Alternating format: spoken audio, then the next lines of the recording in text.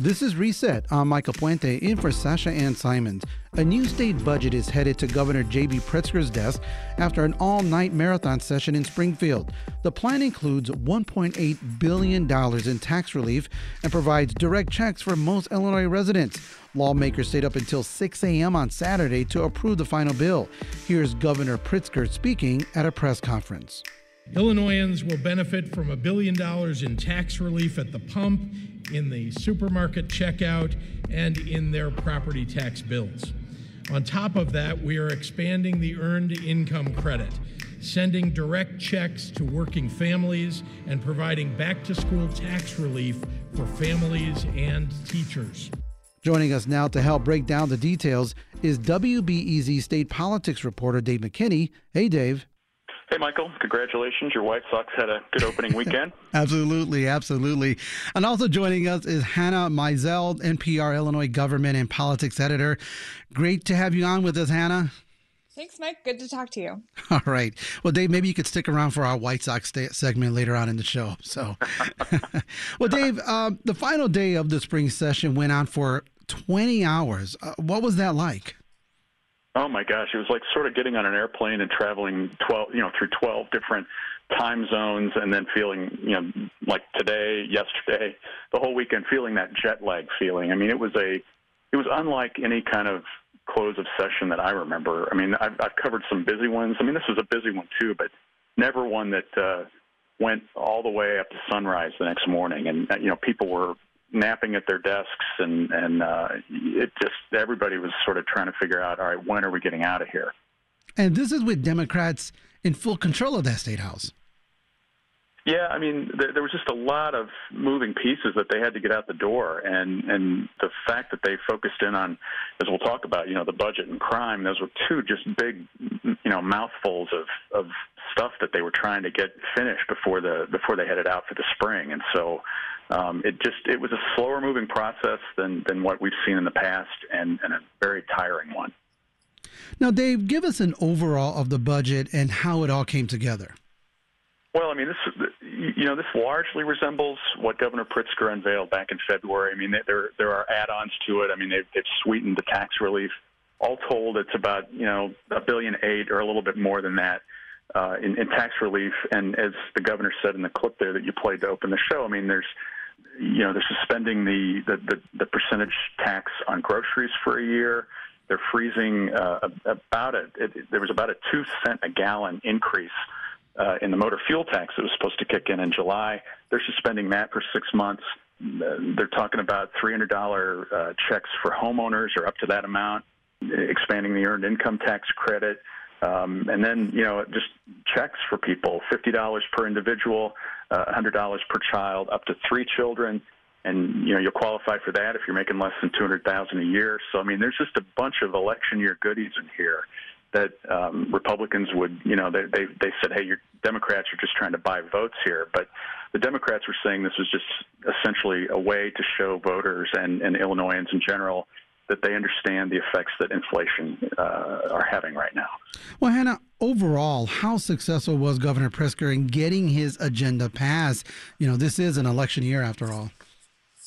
I would say, just like Dave said, he was fairly successful in what he wanted in the budget that he proposed in early February. And he was, able to do some of these things. And, by the way, some of these things, lots of legislative Democrats didn't necessarily agree with. I spoke to quite a few folks in both Democratic caucuses who thought these, $50 checks for individuals and $100 for children up to 3 were kind of gimmicky. And they also thought that the 1-year suspension on the 1% grocery tax, the 6-month suspension on the motor fuel tax, which, every time you fill up your tank, probably only really saving yourself about 60 cents, depending on the size of your fuel tank. They didn't really agree with that. But at the end of the day, these things are poll tested, by the governor's, campaign. And the fact is, the governor, he holds the pocketbook. He's kind of after the, exit stage left of former House Speaker Mike Madigan in early 2021, there's several folks who are kind of vying to be the head of the Democratic Party in Illinois, but certainly the governor is the one who holds the purse string. So, yeah, I mean, the governor got a lot of what he wanted, but it was buoyed by the fact that from the time when he proposed his budget in early February to the, wrapping up this weekend, income tax receipts were even, far and above what anyone had expected. Right. Now, Dave, the budget calls for $1.8 billion in temporary tax relief. Now, you spoke a little bit about it a little bit earlier, but can you help break it down for us even further? They are zeroing in on the groceries, the gas, the things that people are really feeling right now.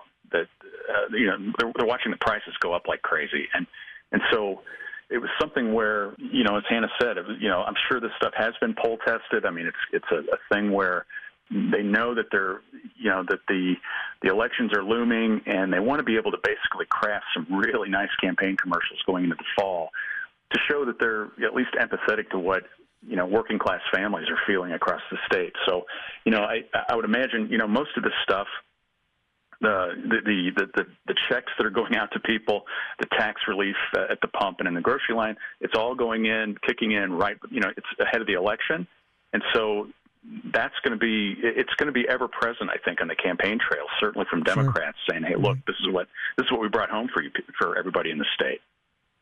Now, Hannah, how much money is this plan expected to save taxpayers? Well, that's unclear. It was a very unique budget process in that usually, by the time bills are out, there is at least some sort of framework that is shared among members that, eventually gets shared to, media that shows, an impact. It basically, an analysis of where these things are going. This budget process was, unlike anything I've seen in about 9 years and like Dave said, probably like unlike anything he's seen. But, I think one thing that we do need to talk about, yes, there are some things that are, could be considered gimmicky in this tax relief. But one thing that is actually important and that will carry forward and have real impact in the coming years is the expansion of the earned income tax credit in Illinois. It's a permanent expansion. Both in the amount of money that folks will get, but also in the folks who are actually eligible for the earned income tax credit. We're expanding it to 18 to 24-year-olds, a population that was previously ineligible, in addition to senior citizens and folks who are not citizens but still file, taxes. And so that's a huge amount of tax relief that will be, it might not be as sexy as in a campaign commercial, and certainly there are folks who are, against it for various reasons. But for the most part, this is something that actually is going to be helpful in the coming years. Now, Hannah, Republicans said their permanent tax relief plan would have saved residents $2.2 billion a year. So why are the Democrats opting for the temporary tax cuts? Well, it's like, we were just saying, these things... It is an election year, and it's an election year that is going to be tough for Democrats. Always in a midterm election is going to be tough for the party whose president is in the White House. It's a lot of shifting political winds that are going to be difficult for Democrats to manage. I and Dave and lots of other reporters have zoomed in on these two things that Illinois Republicans are trying to pin on Democrats. One, a rise in violent crime. Now, of course, that's all over the country, but it is easy to point to that because we have this example of Chicago right here in our state that is faring worse than other large cities. And also because Democrats in early 2021 passed a massive progressive change to how the criminal justice system in Illinois works. Now, of course, the biggest part of that, cashless bail, has not gone into effect yet, but Republicans have been fairly successful, and they're going to keep pushing at that theme in trying to pin the rise in violent crime on Democrats and on that law. And the other is inflation, that they can pin, again, it's a nationwide kind of strategy, but they can pin it on Democrats up and down the ticket, from Joe Biden to Governor J.B. Pritzker and everyone in between. So Democrats want to do... yes, the $2.2 billion that Republicans had introduced. Now, keep in mind they introduced this on the last day of session, if I'm remembering correctly. But, Democrats are going to go with what they wanted. Again, things that are poll tested and things that are, it's kind of a mix, like the earned income tax credit and other, money saving ideas that they have. They're not going to let Republicans control that narrative.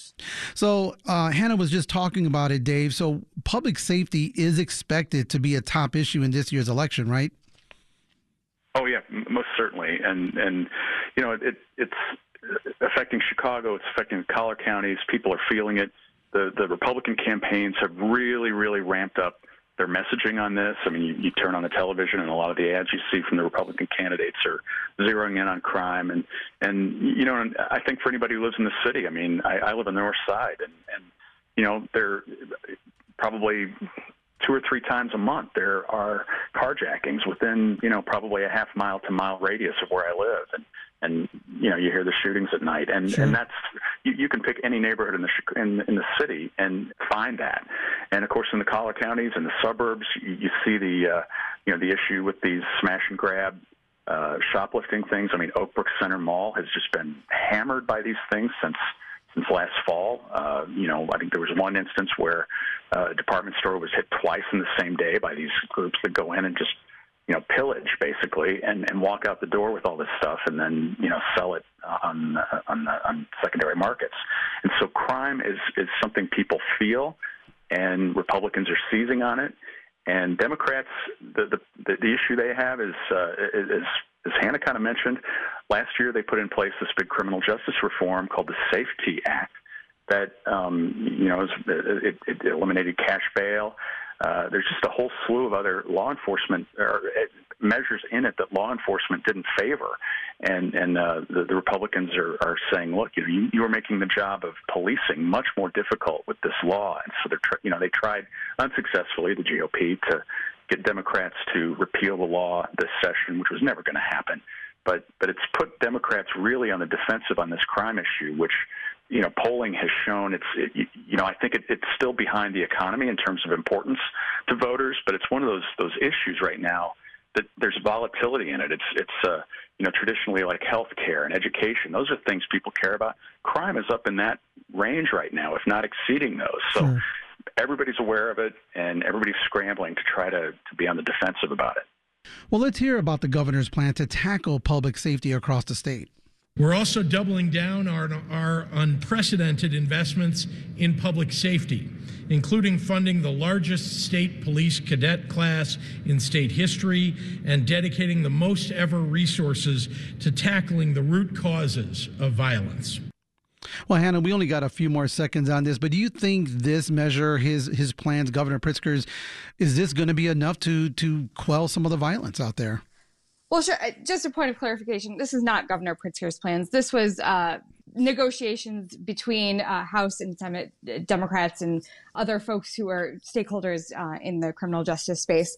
This is about $200 million investment in things like, more money to police officers, expressway cameras and Cook and the Collars in 16 downstate counties, more money for police body cameras, mental health money for first responders. These are things that Democrats don't want to in any way undermine that Safety Act, but they want to, also acknowledge that people, they don't feel safe in their homes. And no matter what, the root causes of that, Republicans know that perception becomes reality, and they are hitting on that message. They are winning the messaging war, and they know it, and Democrats know it too. And so, these are things that, therefore, more immediate responses. And, but the thing is, turning the page on criminal justice, that's something that takes time. Sure. But we live in a world where where politics does not actually allow you that time. Exactly. The one thing I wanted to really get to, because obviously, Dave, I've covered Indiana politics for a while, and Indiana's always bragging about their surplus budget of $2 billion. Well, Illinois just set aside $1 billion in its rainy day fund. How significant, Dave, is that? Well, I mean, the rainy day fund that Illinois has had dates back, I think, to the Ryan administration, so almost a quarter century ago, and never has it stood at what it will once the governor enacts this budget at $1 billion. So that gives the thought is that's going to give some cushion to the state moving forward if we get into, a recession or some other thing like that. It's also one of those things that, among that and what they did for pensions here, this plan allots about $500 million more than what they were required to put into the state's pension systems. Those are things that really that Wall Street is looking for, and there have already been signals from some of the bond rating agencies that they view this as these developments as a very, very positive thing for Illinois. I mean, under the previous governor, the state was a notch above junk bond status, and slowly under Pritzker, it's been creeping its way up from that kind of infamous spot. And there's the prospect of even higher upgrades, and what that means is it just makes borrowing for the state of Illinois cheaper, and we're in a better position to be able to manage things. And so that's something that Democrats hope that voters will tune in on, that in a state that is well known for its financial instability, this is a budget that at least looks like things have quieted down and are much more stable. Dave, just like a household budget, you have to pay your bills every month, but you also try to set aside a little bit. This setting aside of the rainy day fund, this should not impact the state's debts, right? They're still going to pay their debt. Oh, of course, yeah. There's no question. The bond payments, those are pretty much at the top of the list, and they always have been. So, there's not any issue with that. The long-term pension liabilities of the state right now are at about $130 billion, but those are long-term costs that I don't know what's ever going to make that go away. There's a plan that the state has been on since the mid-'90s to try to winnow that down by the mid-part of this century, and they're still on the path toward doing that. But yes, certainly the debt issue is, seems like it's pretty well under control, and in fact, under the previous governor, when we had the 2-year budget impasse, the amount of unpaid state bills, I think, exceeded, well, it didn't exceed, it came close to $17 billion. Vendors that were providing services to the state were waiting, months and months and months to get paid. Well, that backlog has pretty much been done away with. And so, there are just a number of things that appear to show, like I said, more stability in the way finances operate in the state of Illinois. Now, Hannah, how were Democrats able to balance the budget during a pandemic? And where's all this revenue coming from? It's pretty mind-boggling to think back to, the depths of the first few months of the pandemic, as lawmakers were, still figuring out what are we going to do. Ultimately, in 2020, lawmakers had a 4-day legislative session toward the end of May. And they plugged some of the holes through a combination of federal borrowing, which has been paid back already, by the way, and also, this federal stimulus money that was supposed to go toward, helping plug those holes in state budgets. Since then, we've had more stimulus money. But the thing is, I understand that it's hard to believe, and so Republicans, are leaning into voters' natural skepticism of a state that has, for decades, been kind of the poster child of fiscal mismanagement. But here's the thing is, Illinois used that, and also it hasn't used all of the federal money, although now most of it is going to be spoken for in this budget, used that federal stimulus money, particularly the American Rescue Act, to kind of, build up infrastructure to, do vaccines and other things that would kind of bring Illinois back to a normal state. And so with that economic recovery comes a balloon in state revenues with taxes up because consumer spending is up, because consumers are more confident because of that federal revenue. So, but Republicans are going to try, and they already have been on this messaging that, the only reason Democrats are able to quote unquote balance the budget is because of federal spending, which is, like I just said, only nominally true. But, Republicans, it's going to be a very tough sell. This is not a perfect analogy, but I think we all know someone who has, been with, had maybe a boyfriend who, says, oh, I'm going to change. And, maybe they finally do, and they, get their life together. But it's really hard then to trust that person again. So even if the state is truly getting its fiscal house in order, I can understand voter skepticism, and I can absolutely understand Republican strategy to exploit that skepticism. Well, speaking of like an odd couple, and I hate to keep bringing up my Indiana connections, but, you're in Indiana and you see how the Republicans dominate the state house down there, with Democrats just can't really do much. Then you cross the state line into this other dimension where the Democrats are in control. So here in Illinois, Hannah, how much did the GOP, how much influence did they have on this new state budget plan? Usually it is, Republicans are not going to have much, if at all, influence on that plan. Especially in the last few years, since 2018, Democrats in, I think, both chambers, the House and Senate, have had supermajorities like they've never seen before. Supermajorities that can also get unwieldy, but that's kind of another conversation. But, what I've noticed in the last few months is that Democrats, they had a huge 2021 in Illinois. They muscled through things like redistricting, which is the most partisan thing that, could happen every 10 years. This massive climate and energy plan, some other progressive kinds of ideas. In veto session, they also did away with Illinois' last remaining abortion statute. But, since then, there's been kind of a quiet but, noticeable kind of change in posture as we head into an election year. And Republicans, because they have been successful, and it's, like I said earlier, a nationwide strategy, they've been successful on messaging, hammering Democrats on the rise in violent crime and on inflation, things that, voters care deeply about and, hits them, viscerally and emotionally. Democrats have been kind of forced into a defensive sort of posture. And so did Republican ideas necessarily make it into the budget? No, but I think the whole kind of crafting of the budget, having to be mindful of that messaging attack, I would say that, yes, Republicans have been, maybe more influential than they have been in a few years. Now, Dave McKinney, lawmakers approved major legislation affecting the nursing home industry. Can you tell us a little bit about that? Yeah, this is something that targets Medicaid-funded nursing homes across the state. For years, there have been issues about unsafe and unhealthy conditions in those places that have been kind of driven by the fact that if you're a staff person there, typically you're not getting paid very much. And then they're often, in a lot of these places, there are staff shortages. And the pandemic has really kind of ravaged these facilities across the state.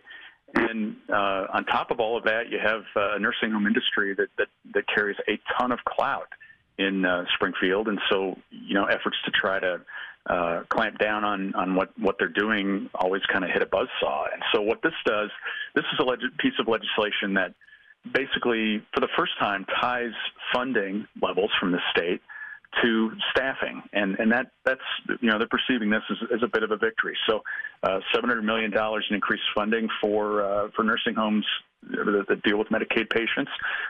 It's there's a federal match that's included there.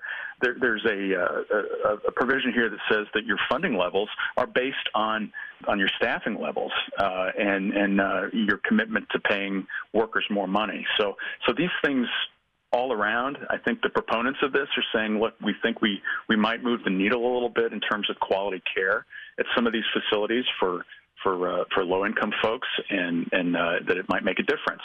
So the governor, I think, is eager to sign this legislation that Representative Anna Moeller from Elgin was a pivotal person in. So anyway, it's a pretty important development. I think we'll see how it works. We do just have a few more minutes. Hannah, were you surprised by anything that wasn't addressed during the spring legislative session? Any missed opportunities? I would say because it was such an unusual session, we ended 7 weeks earlier than we normally would, that May 31st deadline.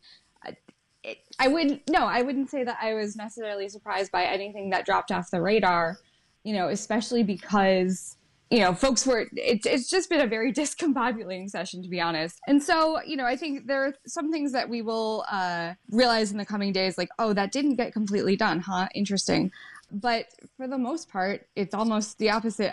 My God, I can't even explain to you the depths of sleep deprivation I've had over the last week. But if anything, just like every session, you're always kind of surprised by the things that did manage to get done, despite lots of maneuvering. But I will say one thing. There has been a push on this sort of penalty enhancement for those who might harm a child, an investigator from the Department of Children and Family Services. There have been 2 high-profile cases, one within the last few months, of murders of these DCFS investigators, and the governor's office was very on board with this penalty enhancement, would kind of treat them along the same lines as law enforcement. That did not get done. It was up to the midnight of Friday, I think, or actually maybe even beyond. Folks were prepared to see that pass, even though factions from the ACLU and others were very unhappy about it and said, this had never even received a proper hearing. But in the end, that did not happen, despite the governor's support. But I think, there was enough folks saying, do not do this, that, that was shut down. Dave, any last thoughts about what may have been missed in this budget session? The fact that there wasn't, major ethics reform, I think is interesting. I mean, here we're fresh off the indictment of former House Speaker Michael Madigan in early March. And usually, you see whenever we have these big corruption investigations that blow up into indictments like this, there's usually some kind of follow-up to that. I mean, the legislature did do some ethics stuff last year. The one thing they did this year that was actually kind of interesting that we haven't talked about much was they imposed some contribution caps in judicial elections. But that was also, that one is kind of, I think, aimed at keeping Ken Griffin, the hedge fund billionaire from Chicago, contained and not able to go in and spend millions or tens of millions of dollars in Supreme Court races and other judicial elections. But I think you could, back on ethics, you could say, well, there's still a lot more to be done on that front, especially as we're learning more and more about these allegations that confront the former House Speaker. Well, that WBEZ reporter Dave McKinney and NPR Illinois government and politics editor Hannah Meisel. That's it for today's Reset. For more conversations about Chicago politics, news, and entertainment, subscribe to this podcast and please give us a rating. It helps other listeners find us. I'm Michael Puente in for Sasha Ann Simons. Thanks for listening, and you can catch us back here tomorrow.